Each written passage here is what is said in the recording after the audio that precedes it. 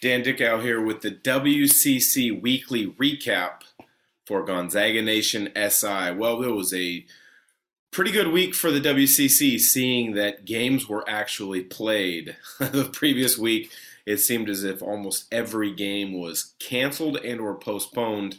And if I have a crystal ball, it looks like we're getting out of the issues of postponements outside of Pacific. Pacific's got to get through another 4 or 5 days before they're back, from what I can see.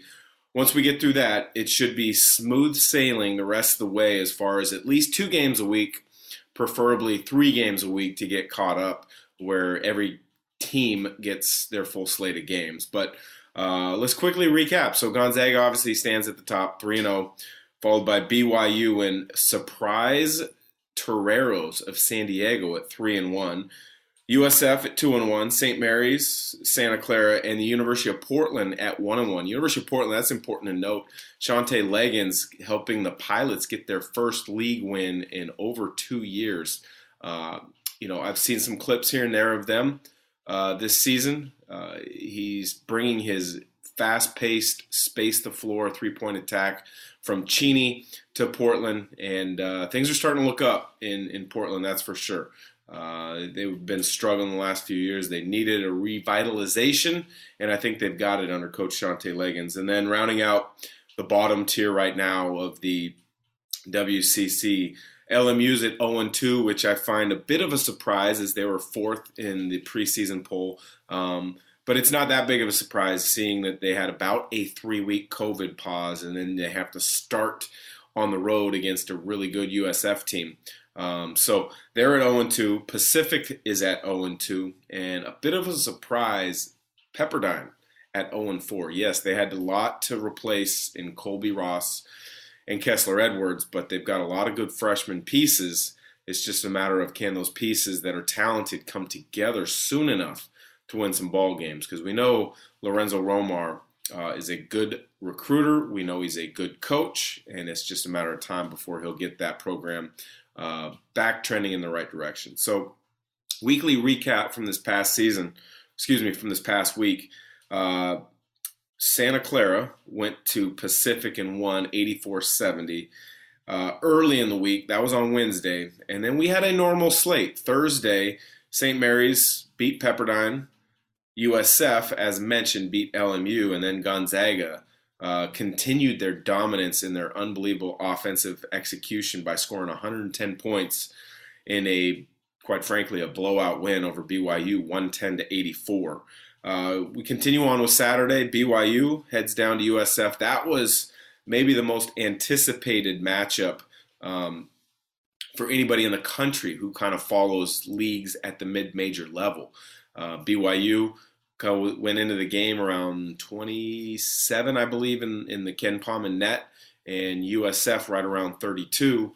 BYU goes in to San Francisco War Memorial Gym, wins 71-69. Not a pretty game.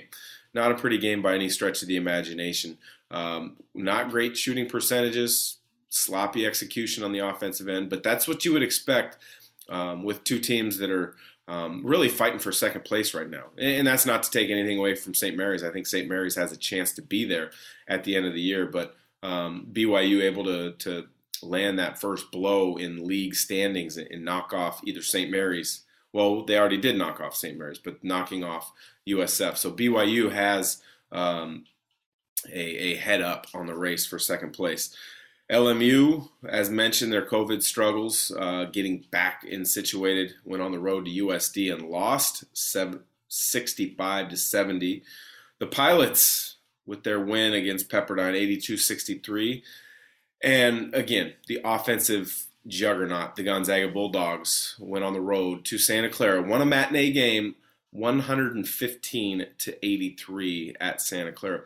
They're the first Division I team in over 30 years to score 60 points in the first half of 3 consecutive games. Their offensive execution numbers right now are just baffling what they're doing these last 3 games since they came back from their COVID pause.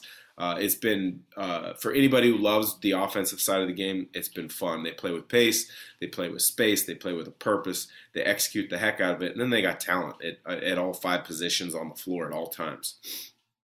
So that was a little bit of a recap of last week. What we're looking to this week, I think this is a great week for WCC fans to really see, who's for real, who's not. There's a little bit of adjustments with the schedule, which is going to be happening.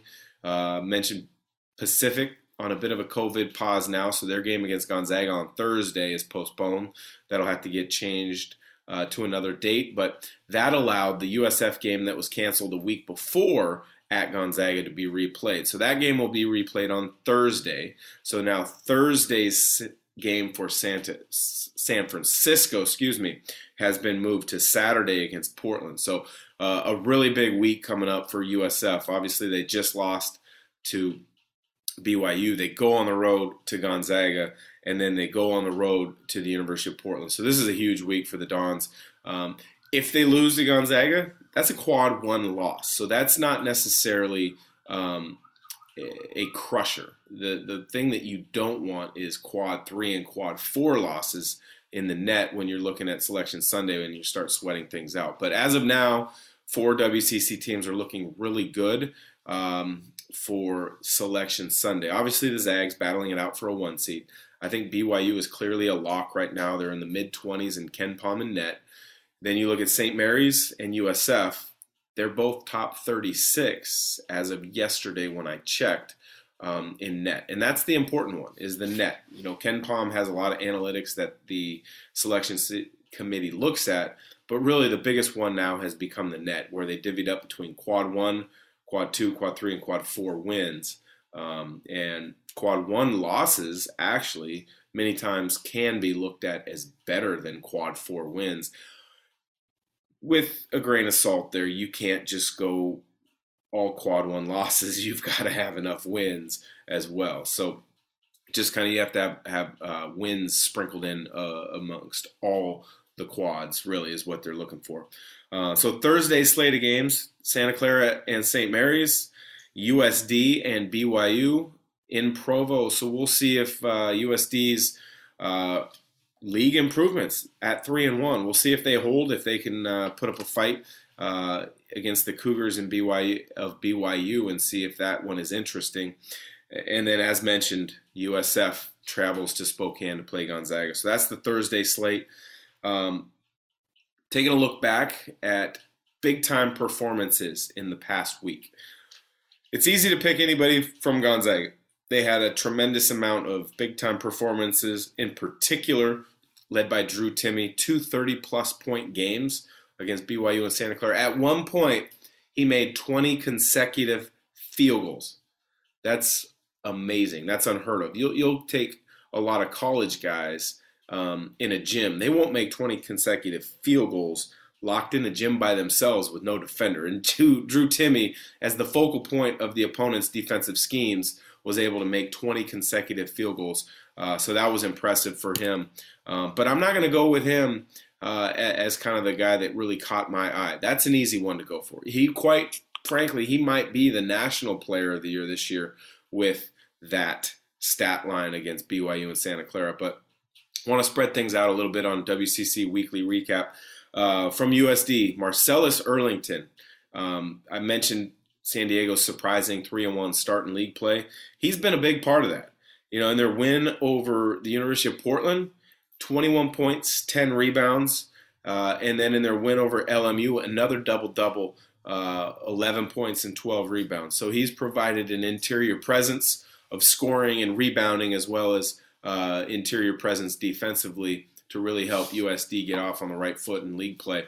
It's always good when the league has an upstart, a surprising team or two. I think LMU was that team last year. I think this year it's looking like it could be WCC upstart USD. So that would be a performance or player of the week. Looking forward to game of the week.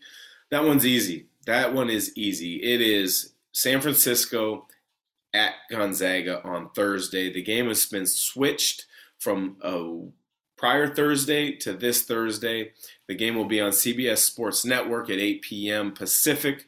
What you're looking for and looking at is a really good offensive USF team. They average about 10 made threes per game. They shoot it right at 40% or so. Jamari Bouye leads them in scoring. He leads them in assists. He leads them in steals. He's a really good lead guard. He's back for an extra year because of the COVID added year, and he's been a tremendous leader and really got them playing at a very high level. USD transfer Jan Masalski, another grad transfer, used his extra COVID year, but he's in San Francisco. He's been dominant on the glass for the Dons, shooting at over 65% from the field, averages in double figures. The new home has been good for him. And then Khalil Shabazz has been up and down throughout his career. Really streaky shooter, streaky scorer, but he plays with energy. He plays with a passion. He played really well as of late, and I think he could be the X factor for USF going into Gonzaga, keeping it close, and who knows, knocking the Zags off. I don't think it's going to happen, but if it stays close, I think Shabazz is going to have a big game because he's quick enough, he's shifty enough to be one of those guards that can kind of create some problems, create his own space, and he's skilled enough to knock it down. So those are three players to look out for USF, but for Gonzaga, it should be business as usual. Defend, protect the rim with Holmgren blocking over 3 shots a game, and then get out and run. Their transition game has been unbelievable the past 3 games, playing as fast a pace as I can ever remember. I mean, the way they're getting up and down the floor right now, a lot of NBA teams couldn't keep up with them. Now, I'm not saying they would beat an NBA team. I'm just saying the pace that they're playing with, when you look at it, you're talking a 40-minute game, and they scored over 100 points in those 3 games. NBA games are 48 minutes. And so that's what I allude to when I say that. The pace that they're playing with, the quick decisions, the converting from defense to offense and getting buckets has been spectacular. So should be another great week in the WCC. Looking forward to following all the actions. If you have any thoughts, comments, questions for myself on Gonzaga Nation SI, whether the WCC Weekly Recap or Adam Morrison's show and I, send us a comment, send us a question on any of our social media handles, Gonzaga Nation SI. Take care. Make it a great